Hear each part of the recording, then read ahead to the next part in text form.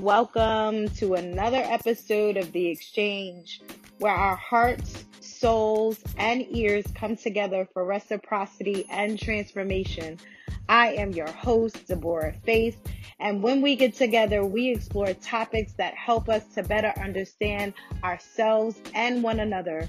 The Exchange is my personal invitation for you to take inventory of your life. This is our space to be free, vulnerable, transparent. So live in it, learn from it, invite others to it, and most of all, protect it. Take care of it, and it will take care of you.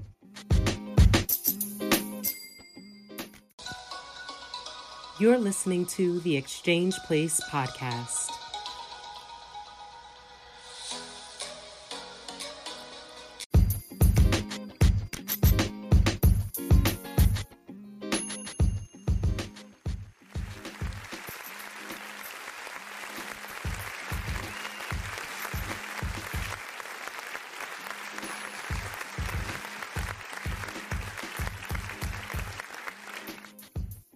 Welcome back to another exchange session. I couldn't be more elated to have these three people in the room today.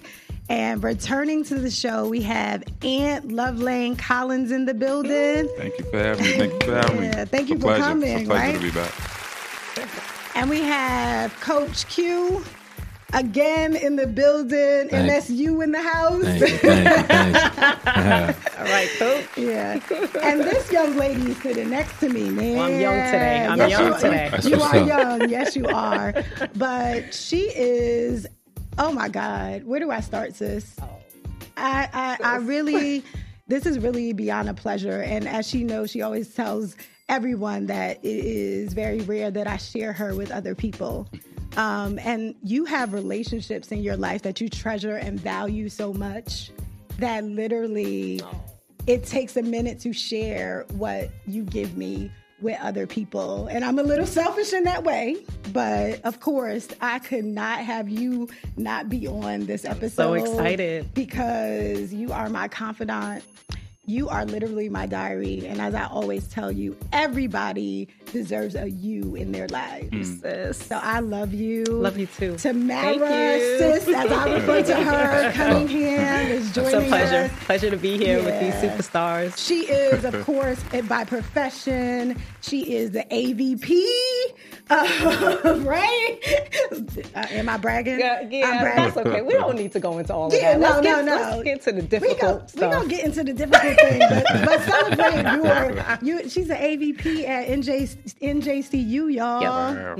Yep. Global initiatives. Yeah. So we want to give credit to that and say hi to all of your students that you deal with. Shout out to my international students over there at the university. So can we talk, y'all? Come on, Yes. let's do it. So today is really about tough conversations and tough talks. And it's so funny because the guys don't know this and Samara doesn't know this, but this topic was actually sparked by something that was in our last episode of Who Raised You? Love or Survival. That was a dope episode. It was. It helped me. And the brothers brought something different to it that made me think and rethink some of what I think about how I was raised, how I move, even men in my life, and how I will, going forward, kind of tackle relationships. So Q, it actually was something that you said and you shared with us was in regards to having conversation, and you, Aunt, that said that you always address everything. And I was like, man, do I do that? Wow. Right? And I know you were talking gender specific about your men, but I started to think about kind of having tough conversations and how normally, and I'm going to talk about me. Okay. I kind of avoid those things or have. I'm building a muscle in that area. But when I really started to think about it, I'm like, when conflict or issues arrive or offense is probably the best thing. It is really the tester of relationship. Yeah. Right? Yeah. It is kind of when either relationships end Or they begin. To evolve, right? Right. And I was like, how many relationships have I had in my life that really either ended earlier than they were supposed to because I didn't have the muscle to really sit down with people and talk to them about those difficult things or what had offended me, right? Yep. And I started to think, like, why do we avoid that? Like, why is the first response run when conflict or issues arise? So, Tamara, what do you think? What do you think about that? I think that we need the courage to have those kinds of conversations in meaningful relationships and in relationships that we really care about. I mean, I know for me, you know, if I really care about you, I'm afraid that if I offend you, that I may lose you. And so it's about having the courage to have, I think, those conversations, and also having the language to be able to have those conversations. A lot of times people don't know what to say, or they're not ready to say it. I know for a long time, writing was easier for me to confront than to kind of verbally speak to someone, because I had to take time to process everything I wanted to say. And I realized that when I wrote things down, there was just kind of like a structure or an outline to it. That's the kind of person I am, but it just made sense for everything that was in my heart, in my head, in my emotional state was able to be put on paper, and then I can email that or give that to you. But if I were to talk to Ant, for example, and try to have a conversation addressing a really delicate topic, I would tense up, I would get nervous, and everything that I've been thinking wouldn't necessarily come out, right? Wow. So that's I think happened to me. Courage and having the language to be able to do that, and then time to be able to process what you really want to say, I think is important. Yeah. So what about you, Ant? Like, why do you, is that your truth? When offense or even issues have arisen, whatever type of relationship, have you had the courage to say that? Have you had those hard conversations? I know you mentioned last episode how you are with your two best friends, I think it is. I'm sorry. Yeah. So I was going to say, I mean, it might be not the best route to take, but let's be real with this conversation. You pick and choose who you want to confront with or protect your energy with. You know what I mean? So it depends on the relationship. It depends on the relationship. Honestly, that's not right, but honestly, I'm not going to say it's not right, but because everybody should get the same. But some people, let's be real, some people get more the benefit of the doubt than somebody else would. That's true. Me personally, That's true. I do that. Yeah. But again, I remember the conversation now that we were talking, and you're right. Like with my male friends, my buddy, he's gonna get it. He getting it. And if you can't take it, bro, I can't tightrope with you. Now, women, we are a little more emotional. Different. I have to be a little more delicate. I have to, I can cater to you a little more. I'm not catering to my bro. So is it that you're being more delicate? Are you having those conversations though? And I'll kind of share. I feel like, again, in my experience, especially with the opposite sex, that men are a little less of communicators of an issue. Like you may get that later on, but I haven't. And again, I'm a woman of a certain age. I haven't had a whole lot of men come and say, "Hey, I want to have a conversation with you," and really sit me down and say, "Hey, this is what's going on," or "This was my offense." I haven't had that in friendships, romantic relationships. I haven't had that from men. They may tell their homeboys, "Oh, she's doing blah blah blah," but I haven't experienced that from the male perspective. Is why I'm asking. Interesting. Again, I've had the tough conversations. Okay.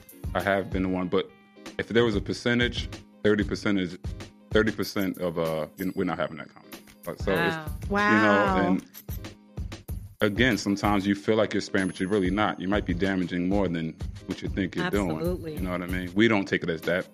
It's all, when you want to have that tough conversation, it's where you're both in an emotional state at that point. Okay.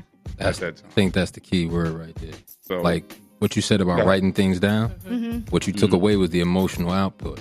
Like you didn't receive or take away energy because you wrote it. You know what I'm saying? Once the words is on the page, the emotions that you would have had from your body language weren't being given. So that got taken out of the equation. So in my opinion, I think you get more to the issues then. Like myself, I'll say I avoid it. I'm not so much like he said, it's kind of gender based. With guys, if you're my man, I'm gonna tell you, like, look, bro, that was boom, boom, boom, this. But because as males, we speak from a very unemotional place a lot of times. Okay. I shouldn't say, like, I care about my man's feelings. Like, I'm not going to say something to insult him. Gotcha. But in the same way, I'm not as concerned with hurting his feelings. Now, when it's a female, I might take 2 days before I say something, 3, maybe even 2 months, because I want to be able to word that in a way that you're not going to get emotional and we stay on topic. Okay. And I think a lot of times, like, I've learned that avoidance actually makes the problem bigger, because I'm getting more emotional because I'm trying to figure out how to protect your emotions, but I'm avoiding my own. Right. Like, I learned that over time. Wow. So I think that that's just from my personal perspective. Like, I don't know. I think people should do whatever works best for them, but you have to stay on issue, on the topic at hand, important. and not get so much into the emotion that it brought out of you. A lot of times we don't find the catalyst. There's a catalyst. Everything that someone does is based on a reaction. It's reactionary. Yeah. If someone, like, I was upset with a person because they lied to me. Okay. Got me? And I had to sit back. And one of the things that I learned was, why are they lying to you? It's something about you as well. It's not just them. It's you. Right. And I had to sit back and go, yo, you're not very good at being forgiving, Q. You're not good at that. So if you want, someone's not going to tell you the truth if they're worried that they're not going to get forgiven from you from what you did. From what they said to you. So it's a little easier just to tell a lie, which and that's avoidance once again. It is avoidance. So we avoided the problem and came right back to it later, and now it's even tripled and quadrupled. But you have to step back and say, I think a lot of times when people get to those tough conversations, you need to sit back and reflect on you and what your part in the as much as you can be like, yo, 99% of that person, 99% of that problem is that person's fault. But 1% is yours. You got to accept yours. Yeah. But I think we as people, it's harder to look ourselves in the mirror and kind of say, hey, this is the issue. What part do I play? Right? That's not naturally that doesn't. No, yeah. That's self-reflection is important. I think I do it so much that it's a little scary now, because when things happen, I'm always like, okay, where was I kind of in that, right? Yeah. That's that 90-10 that we learned as kids. 10% what happened to you, 90% how you react. Right. And the way you control it is checking what you did. That's it. We can't control what the other person is going to do. So let me ask you this, Q. You're waiting to have a tough conversation, especially as you mentioned with a female, to avoid that, right? Is it because you think that she can't handle the truth? No, I think it's pre-doctrine, I guess. Like, you've been taught as a guy, you get taught your whole life, like, don't, like, it starts even in the house. Don't do that to your sister because your sister's different. Don't do that to your girl cousin because your girl cousin's different. So when you become an adult, now that's still ringing in the back of my head. As much as I want to tell you, hey man, I ain't like that you you left all your hair in the sink. I'm mad. That's bothering me. I'm just making something up. But that's like, I don't know how to approach that, because how I would come at another fella is easy. But growing up, then how did you relate to your sisters, your mom, and dealing with that, right? So I'm thinking about whether or not we're given the strategies to be able to have those kinds of. That's the other component. I'm gonna say that, like, I from a personal standpoint, because my mom wasn't married. Okay. My grandfather, he was old school, didn't talk. so what is that about? I always the old school brothers just don't say nothing. Go to work, come home. That's it. Nothing. No. But.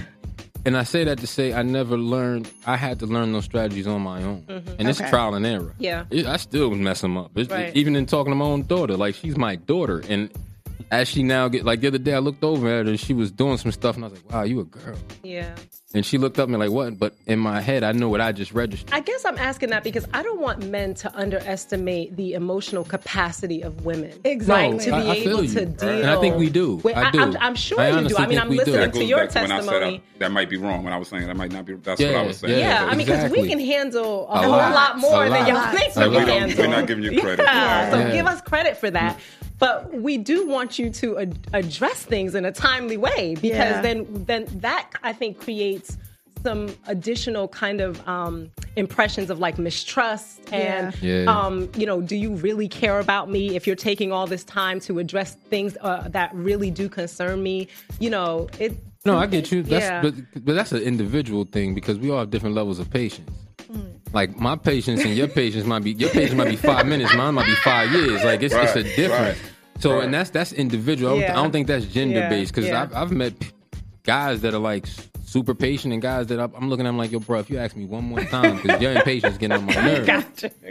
So, But I think what you said, Tamara, is so relevant as far as I wish certain people would have to kind of understand what the issue was, or like relationships, especially with males that ended, that still probably to this day I have question marks of like what it is, or them being able to articulate the truth. And it did develop mistrust, I think, across the board from men. Like, hey, would you tell me that? Now, it's a proven fact, and I don't know the exact numbers. Like, women, we process very differently, right? We process talking through things. Men take time, they go away, and they're processing. But I might ask a man, and it happens with my sons all the time. I ask them one question, and I'm expecting a response, but I've learned that, you know, a week later, DJ might come back and say, "Oh, Ma, remember when you said da da da da da?" And I'm like, "What?" Yeah. Like I you know, I'm over that. I'm past that. Where he was really still processing that, right? And I feel like for men, you guys process in private, where we process through talking. That's why it's always like, "Can we talk?" You know, no reference to this, but still, can we talk? Because we talk through our feelings, talk through our emotions. In a different way than you do. You will. I think is it suppression? No, we as males are taught to suppress our feelings. From the first time you fall down and they tell you, "Hey, stop crying," you acting like a little girl. You're not. You just told me my feelings don't matter, and you've been telling me this for the last 10 years of my life, and now I'm 15 and somebody wants me to talk to them. Right. And you're in a relationship at maybe 25, and they expect me to be emotional. I have no. I don't know what I feel. You want to know the truth? I don't know. I really don't know. Yeah, like you can ask me a question, and I think you'll agree, right, brother? Like you can ask me a question, I have no idea what I even feel about that. So it might take me a week, because I never process that. Because the thought of my feelings don't matter. This is like the brother handbook right here. I don't want to pull a Steve Harvey. I ain't trying to pull a Steve Harvey and snitch. Listen up, ladies. Take copious notes. And then when a guy does answer, it might not be the answer you look. It might just be the "I don't care" answer, or you'll take it as that because it's the answer that we just gave out real blurted out. Because you need time. And the other difference is you guys use 5,000 more words a day than us. Yes. Okay, but no. I'm saying that to say this. It's practice. 3 words, guys. I need time. Yeah, no, but that's it. Yeah, but so that's it. No, I'm with you with the "I need time." Again, it goes back to the patience, though. Yeah, me telling you I need time. I don't need you to come back 5 minutes later. Hey, you done yet? Are you ready yet? You might need to wait until I'm willing to talk. Then that changes the dynamic. But what I'm saying is that's practice. Think about 5,000 words a day turns into 35,000 a week. Think about that. Don't mathematically calculate. You gotta do it. You gotta do it. You gotta do it. No, you have to do that, because think about that over 10 years.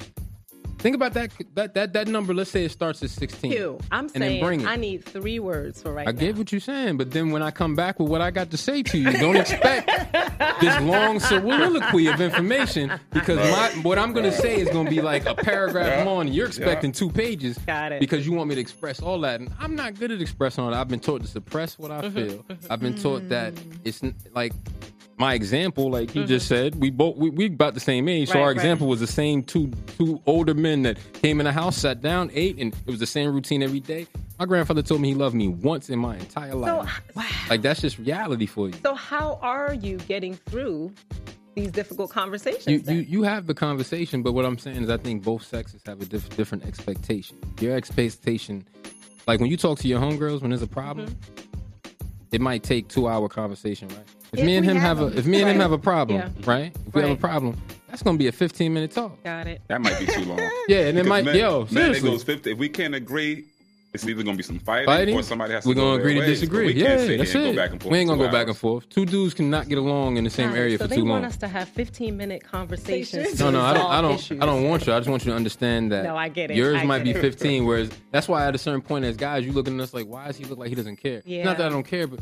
Yo, man, you done tapped my emotional reserve. I have no more left. I love you. That's it. Let's get over this.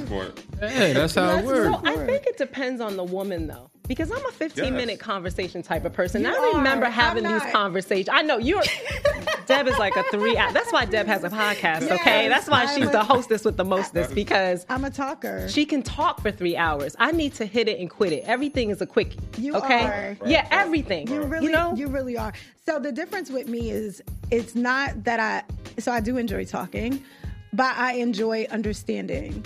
So I think for me, and this is why the Exchange Place even exists, is that I'm always trying to get understanding so I know how to function in different relationships. And I'm always kind of, this is one of the wrong things that I feel like I do. It's like I process and I'm analytical as I don't know what. So I'll take what I know about the situation, issue, and I do this whole kind of breakdown of that. But I need to talk through it to really get it. Like, it's like, okay, so where are you?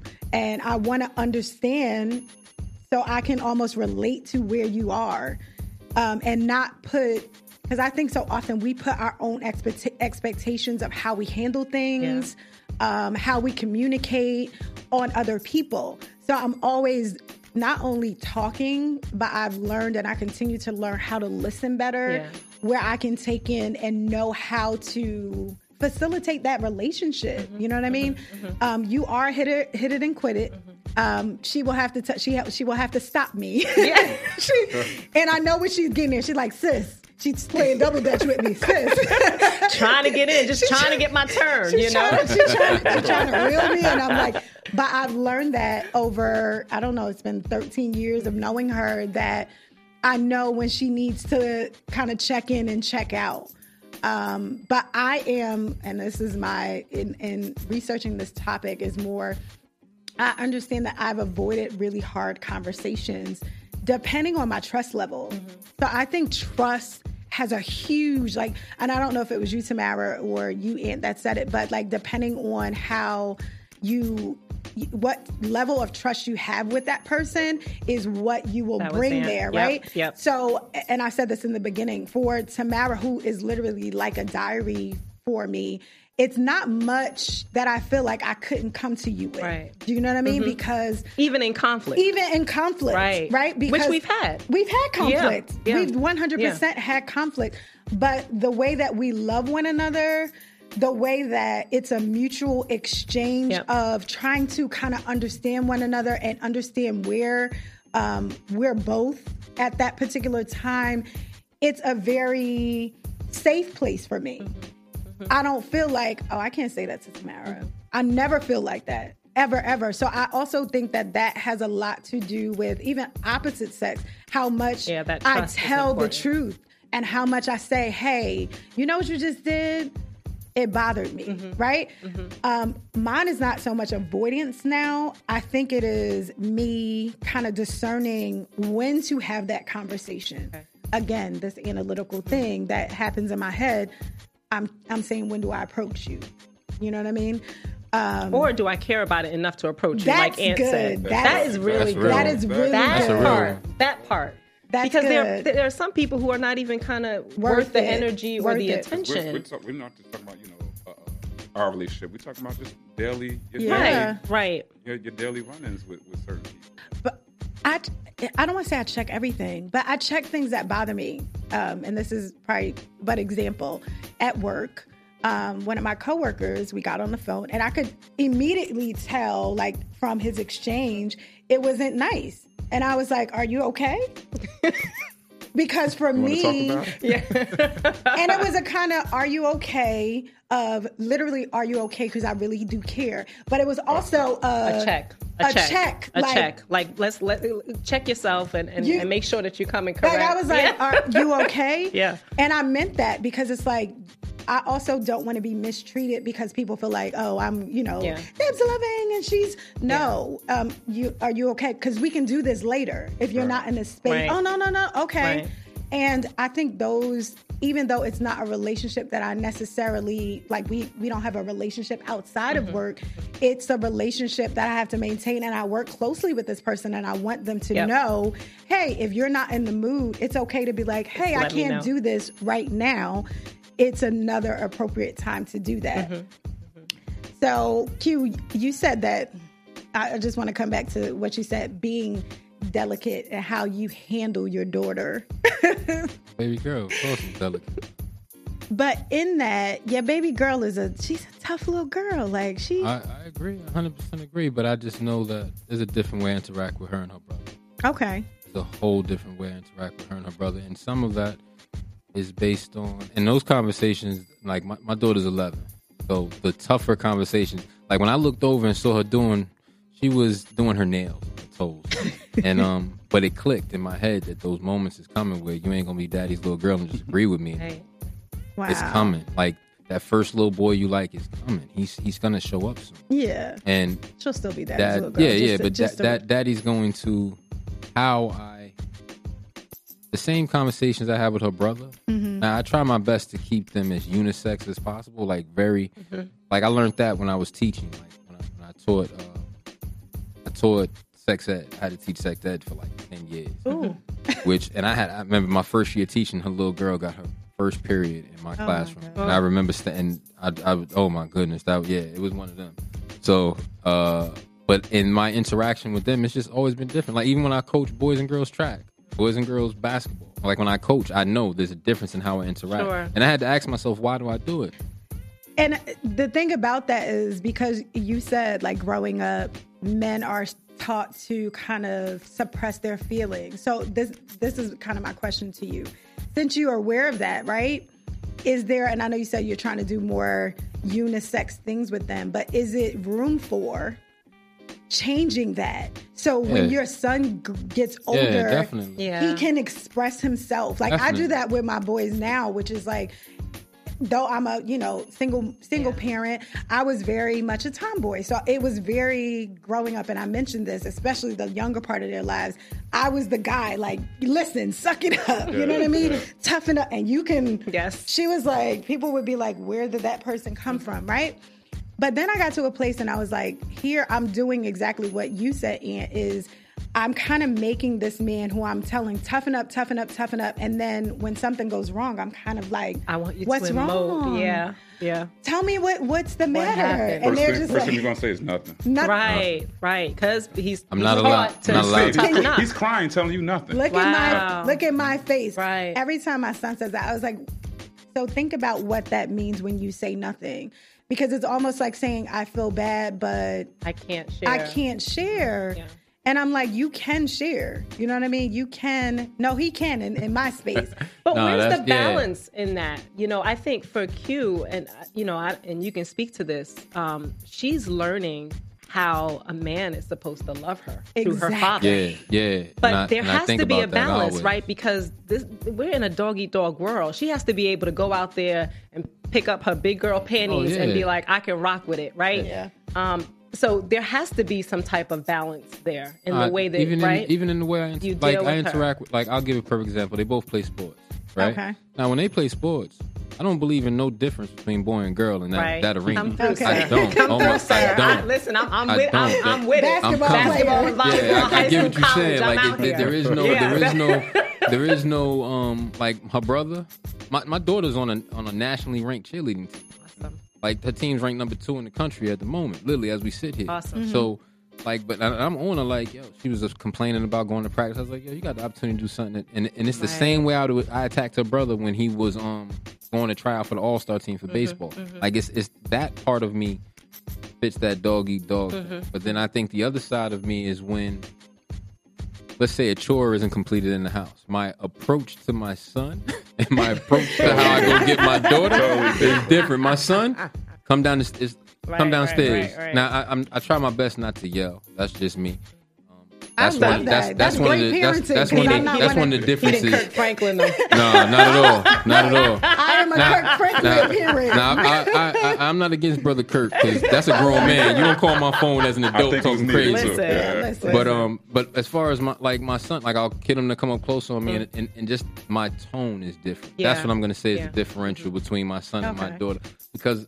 Like as a guy, I want him to be able to deal with any man's tone, you're no matter conditioning him for something different, right? But as my daughter, as a man. I'm conditioning her that no, dudes ain't supposed to talk to you like this. Yeah. So even when I'm mad, this is how daddy comes. I love it. So it's gentle, so she understands that. Yeah, well, I wouldn't call it gentle, but it's not as rough. That's what I would say. That's what I would say. It's gentle. It's loving. It's loving. And that's Even what my son's loving. That's not. It's not done out of. True, it's still loving. It's just not. I was about to say. Like, so I think down. love looks different in there. I was about to say it's still you can love somebody but give them hard love, right?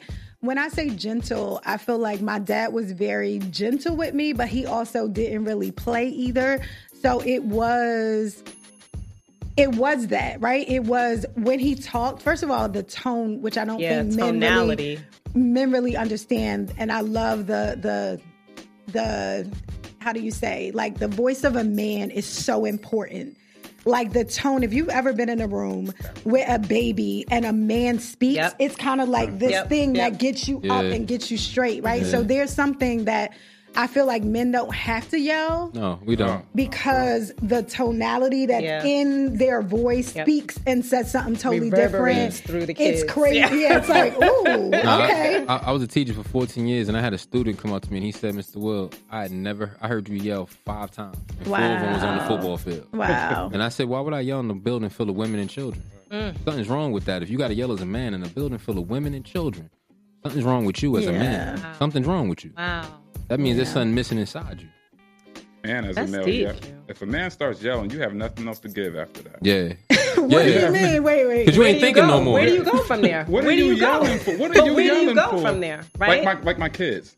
If I have to yell at my kids, I don't have nothing else after that but some physical, and I don't have to do that. Now, if I'm outside in the club and I'm running, I get into something with a guy, I don't think it's much yelling either, but the tone might Men go. don't talk much, even in and that. And if it did, he might start calling out whatevers, and that happens. That's the highest you get. So I would never have that energy for my kids as a stranger in the street. Yeah, that's you the know what I mean? difference. That's when I say, what else do you have to give? I have to start yelling in the house to come do dishes.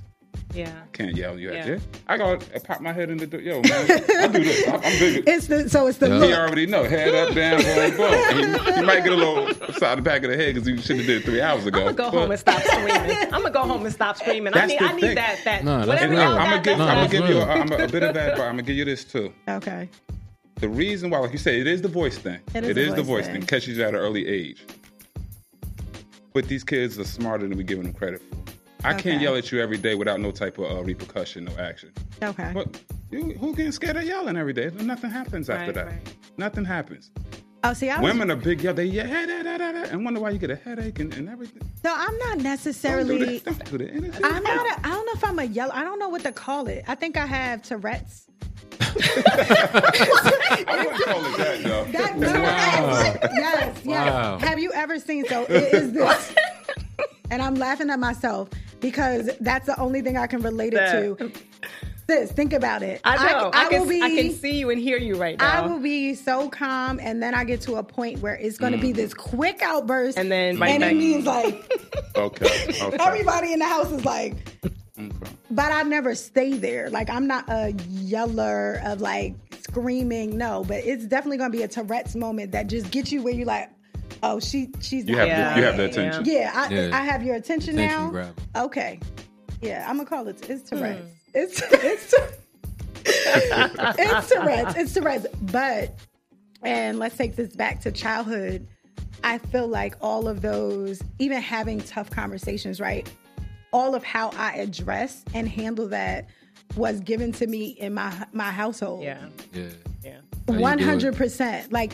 And I think, again, the avoidance part, 100%. I've seen that in my household, that everybody know it's an elephant in the room, that ain't nobody gonna say nothing. Wow. Everybody's just gonna smile through it. And I think I don't want to say it's a bad habit, but it's one that I'm trying to change in having those conversations. And whether it's with my children, my friendships, or, relationships with, the opposite sex, I want to have those. Yeah. I want to be able to tell the truth. I'm in my truth mode, my truth season. Yeah. I really want to be able, I hate not being able to say how I feel. Yeah, there's freedom in that.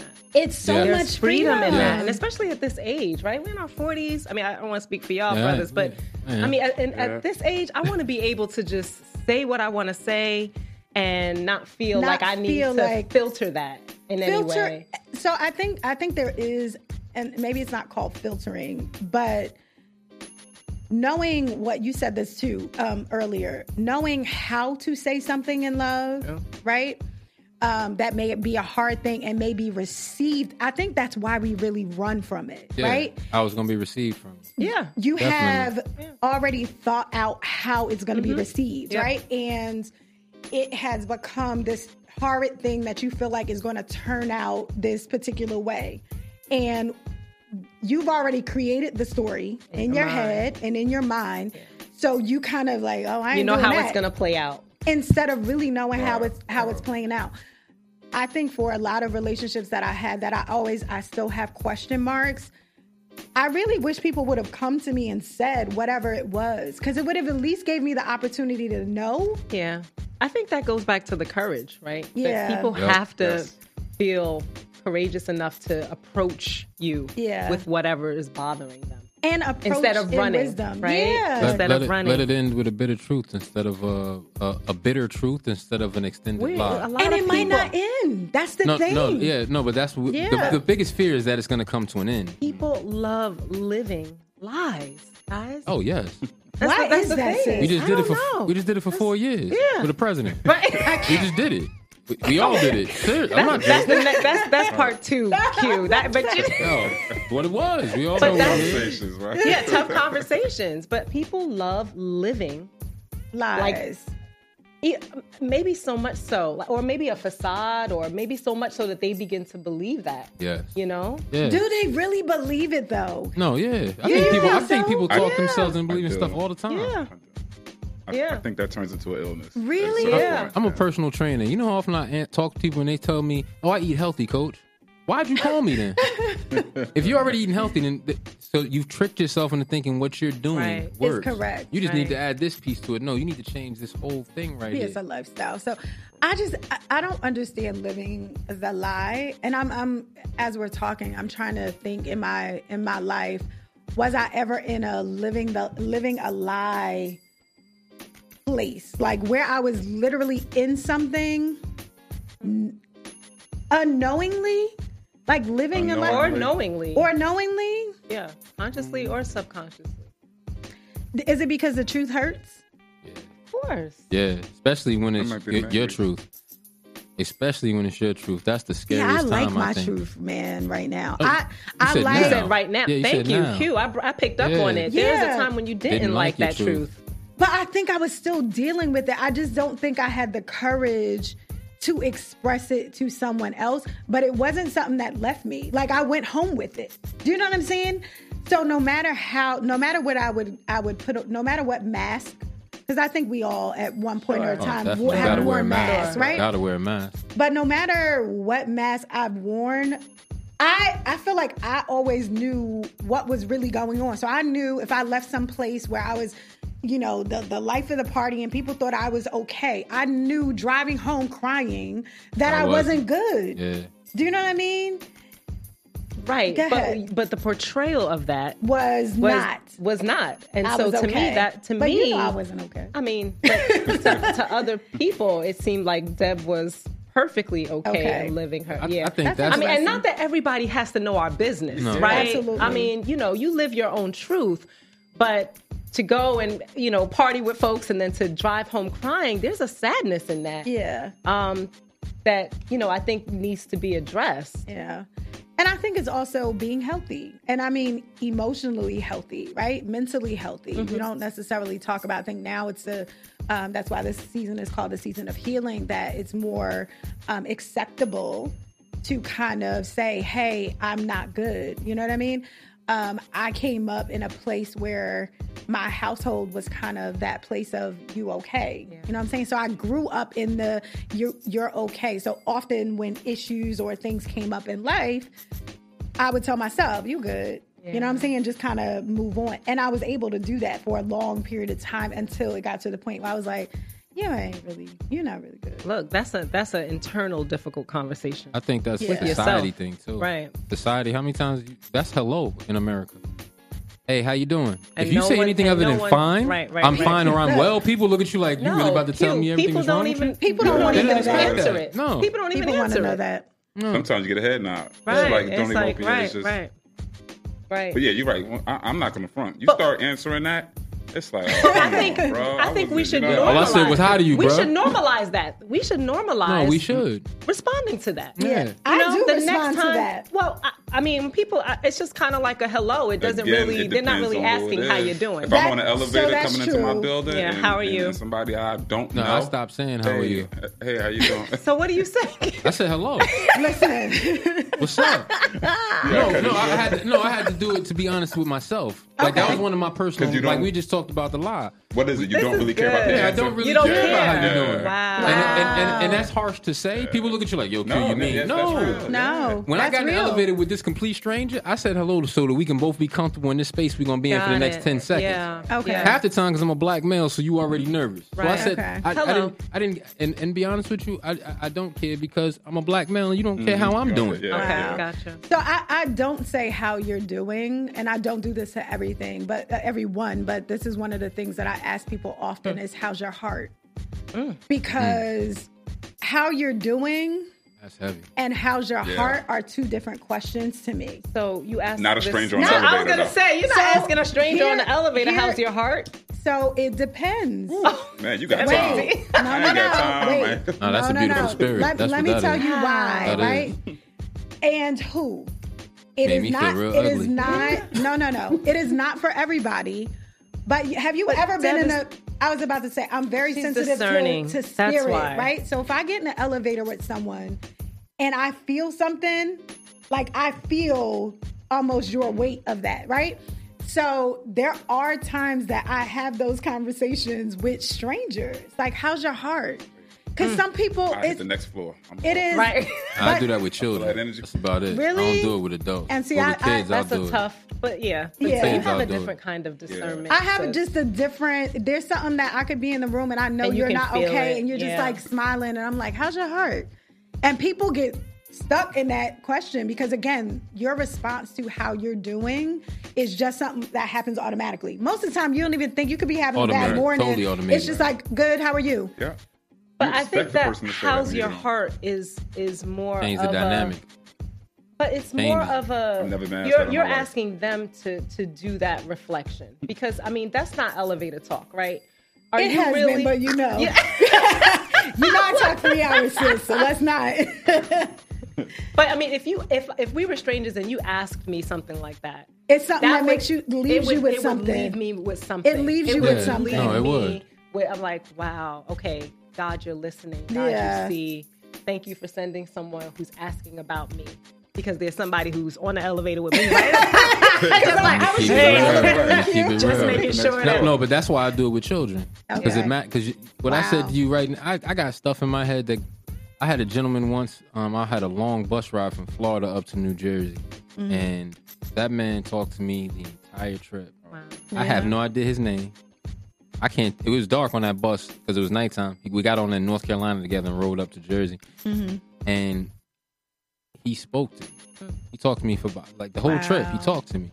I didn't even go to sleep, and he just talked to me. And I remember, I am 40 years old. That conversation happened when I was 12, and I remember it. Wow! Because the man took the time to have a conversation with me. He spoke to your heart. Yeah. So I make it a point to do that with children because guess what? You don't know what that 5-minute conversation going to do for that kid 30 years from now. I love it. And he probably, here's the thing, right? And this is me in probably the elevator now, right? There is something probably that he saw or even felt that he knew he was supposed to give you. And it doesn't happen with, again, I'm not walking around to everybody saying, how's your heart? How's your heart?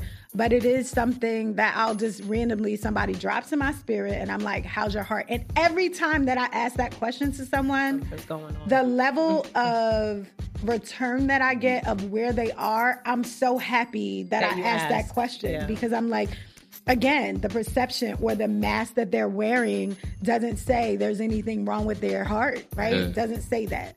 So that's heavy. That's heavy. A beautiful thing. 12 years old to now, and you still remember that conversation. Yeah. That's kids are important. Listen, that's different. Even that, but I think that's a good way to practice, in my opinion. That's what I started doing because I realized once you sent the topic, like I said, we all reflected on ourselves, and I looked at it and said, I avoid stuff a lot. Yeah. I avoid things because I don't want my temper to go off. Okay. When I'm in an emotional place, I don't want that because that's just gonna make it worse. But with a child, gonna get mad at a kid? Like something wrong with you if you can do that.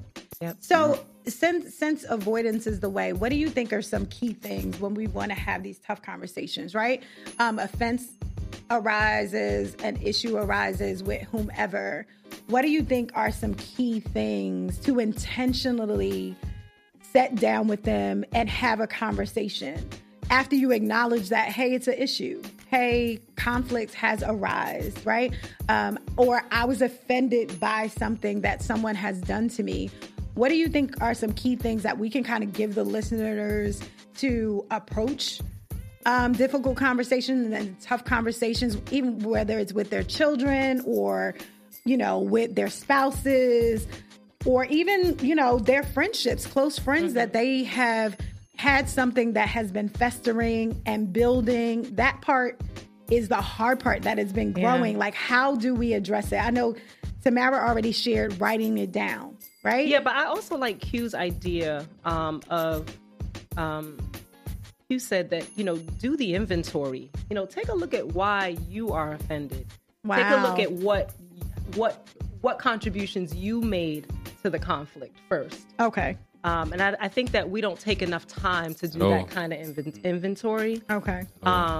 It helps me to write things down, but that self-reflection piece, heavy. Because I think we're quick to just be like, you made me feel like this, right?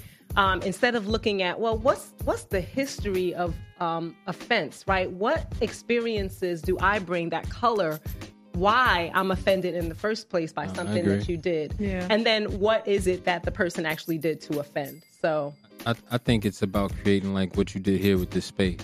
Okay. An open and honest space. First, I think that you have to create a situation where it is based on purely respect. Wow. Mm-hmm. All right. Some people like to quarrel more than others. If you're a better debater than your partner, why would I want to have a tough conversation with someone? Because you're just going to be. Right. And another component is, are you coming at this? Are we like? When I got married, this brother told me something that was powerful, and I have tried my best to live it since he said it to me. He said, "You have to be willing to submit."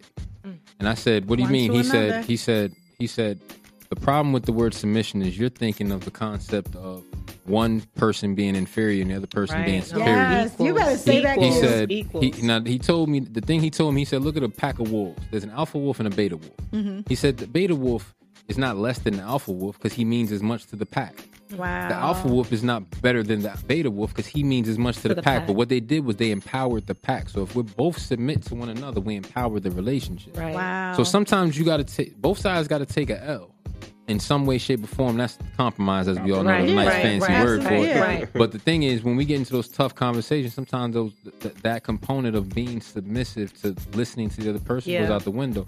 So we are in a quarrelsome situation. Yep. Okay. We are in a situation where, if you're in a situation where people are losing respect for one another, where you feel someone's being rude to you, or I'm taking what you're saying as light because it's not as important to me as it is to you. That part. And all those things, if those components are on the table, no one's going to go and being dishonest. That's the fifth one in my opinion. If those components are sitting on the table, there's no way to have a tough conversation. For the tough conversation to exist, those components have to be pulled off the table. Wow. And you have to, and even like I had to sit back and say, yo, Q, you're not very good at being forgiving. Your face, like I know how I look when I walk down the street. And that's what I look like when I'm in a tough conversation. I look like I'm ready. Like, yeah. Like, you look like that right now. Yeah, that's just my face. Yeah, it's just like you fit in the gym. Like you trained for this, yo. Like, ready, you know what I mean? ready. That's.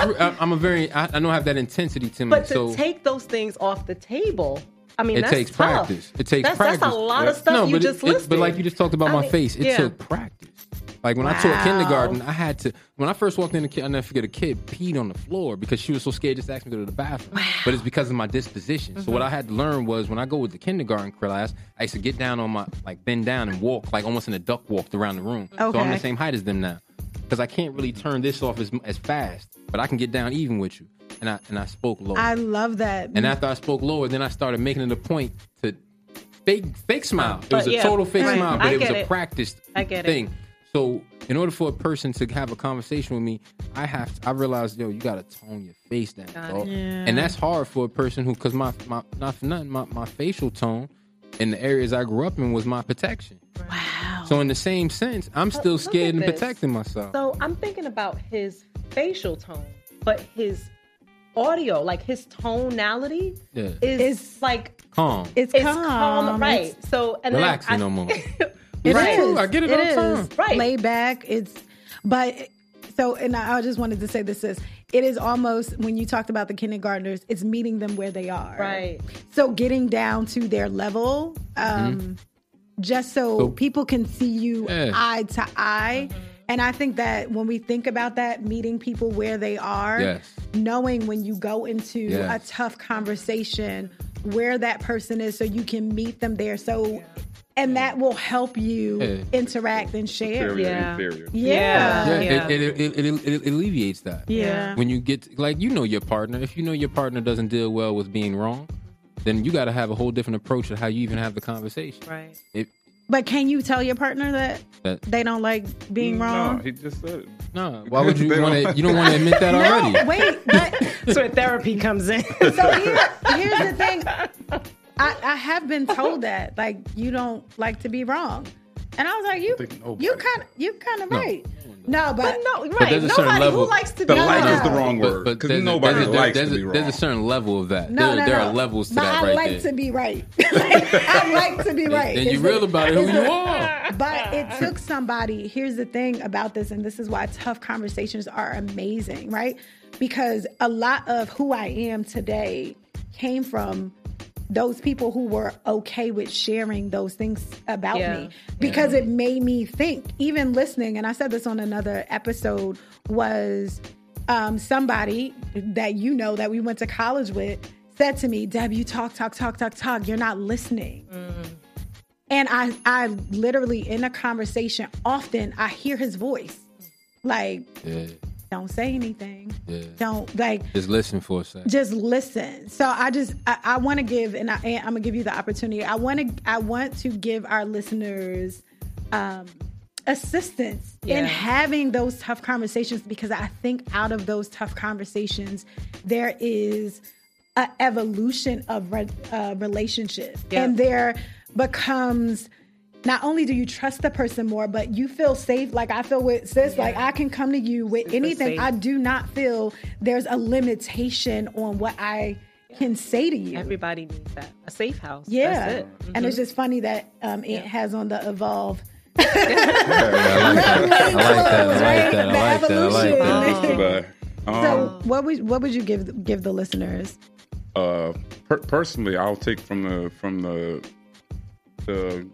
the male side of you of taking 2 and 3 days to come back and talk and all that. Me personally, if I can come to somebody straight up when one of my boys, I need to be able to do that. I think giving me time is the wrong thing to do, because what I'm hoping for when you're giving me time is that, like you said, emotions go out the way, and you know what I mean. You forget about it. You'll forget about that. Yeah, nothing ever happens, and that's even if they did something wrong to me. Sometimes it's like, you know what? Yeah, we're not always right as women. I'm still not emotionally invested about that.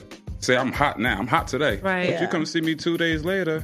Care less. And now, but guess what? I could care less. But does that really help the situation? Because now I just let it until the next time. And that, I think, is the next time is gonna be the problem. And then I'm gonna be mad again, because I'm gonna be thinking about that time. First time. It's like shopping online, like putting something in your cart. So I think about that all the time. Like, you can shop online and put things in your cart and maybe not purchase it right away and come back to it and be like, you know what? I don't even want those things. Like, that's not something I really wanted. Okay. And if you look at those like conflicts as things that you just put in a cart and say, you know what? Let me get time to come back to this. Let me see if it's something that I really need to address. Right. Because the fire might be gone. It's like, I was overreacting, Yeah, you had a chance. It wasn't that bad, Right. Actually, he was right. He was right. But we're not going to come back. You're not going to come back and tell me I was right. I'm not going to come back and tell you you're right. But you were, I would. You would. I absolutely would. I often say I was wrong. My bad. You know, I thought you was the same one that didn't like being wrong. So, again, I don't like being wrong. But I'll come back. But I've learned, when I was told that I don't like being wrong, before I would have, in my younger years, you was never getting, my bad. It was never my fault, right? But now, even when I think because I think I do so much self-reflection, even when I think I'm not, you know what I'm saying, wrong in that way, I will process it. But I will come back and say, you know what? Not what I feel is wrong. This is often because sometimes it's not what I feel that's wrong. It's why I feel it. Right. I will say that bothered me, but I understand and I've done enough self-reflection to know why it bothers me. It triggered this. Yeah. So my normal apology for that is like, I reacted from this place. And that was wrong. It has nothing to do with you particularly. Yeah, that was it wrong. made me think of that. So I responded in that, and that's the wrong part of me. You know what I mean? That I'm still working on, and I'm still able to acknowledge that. I think that's for people who want to do better. Yeah, right? If you're always in a place where you want to evolve and grow, you're going to acknowledge that. You know what, brother? You were right. That was silly. I got to work on that. Now I got to work on that. And that's when the work starts, right? Yeah. When you confront what's up with you. Yeah. It's okay to change your mind. I could feel strongly about something one day and be like, you know what? I don't think that was, or I could have been taught something that I've been living my whole life of rules and boundaries and all this stuff.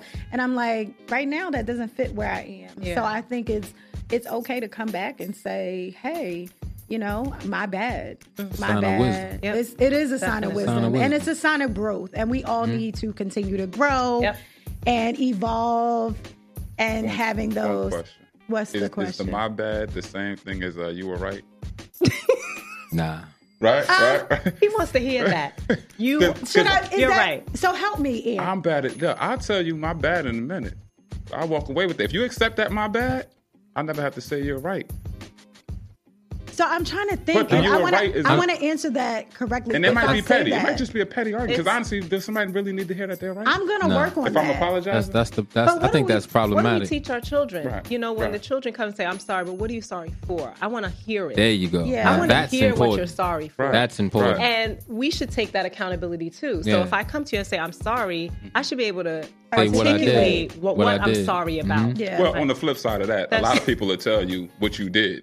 Right. So if you're telling me what I did, then it's just going to be, all right, you know what? My bad. You're right. I'm sorry. So I don't really have to. Yeah. You kind of like gave me the out. But you're right. If you don't come like that, you do need to say. One thing I realize when people don't do that they're going to repeat the behavior 9 times out of 10 because they didn't really accept. They didn't accept it as doing. Of making a mistake. They didn't see it. And we all make them. We all make them. That's real. We all make them. So but I think the whole thing with the conflict thing is just making a space through, like, you know, like a safe space. If someone, just make the space safe. Like, be comfortable with the person you're talking to, and try your best to remain as calm and respectful as possible in the conversation. Because the moment tempers start flaring, and give it time. Yes, really, and also give the other person time to actually change too. Like, that's not going to happen after the conversation. We're gonna talk about that on another episode of people really feeling like when I tell you something that now you're supposed to completely change something that probably has been taught to you your whole life, or something you've been doing. Time. It's a process, right? To unlearn and to unlearn that, and then learn something new. So, guys, I know we're coming to the close of this episode. I thank you guys so much for coming out. Does anybody have any other words of wisdom or anything they want to share? I'm just grateful. I mean, I'm grateful for this space. I feel like I learned a lot. Yeah, for me, this was therapeutic. Very much so. That's what it's supposed to be. No, it was. I mean, I was, so. you know, I was actually, just very quickly, I was actually going back to the thought Q made about tonality. And I was thinking, wow, my face is very, I know my face is very welcoming, but my tone can sometimes not be. And I know that about me. Look at me. So, look.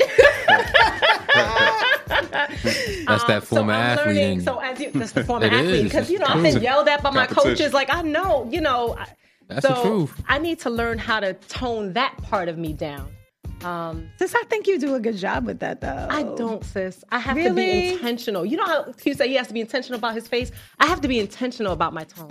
I have to be. Because, I mean, I grew up in a large family. Everybody's, you know, big boss. Yeah. And talking to you like big boss. Right. Yeah. Everybody. We're like, you know, we talk about this all the time, that there's no little dogs around us. Because everybody's you know, alpha females.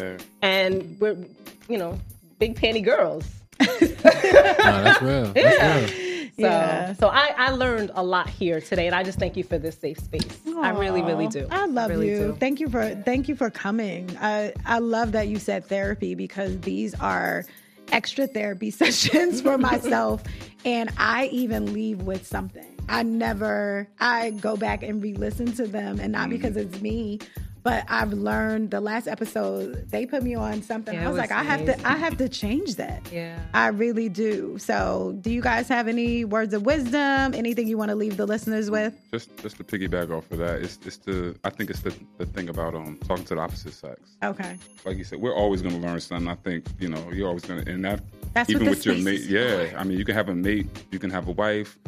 You have certain conversations, but when those conversations might be, daily. They might be, but it's just something about stepping outside of your norm, and you get to hear things from a whole different. This is necessary. I feel like it's so necessary. Yeah.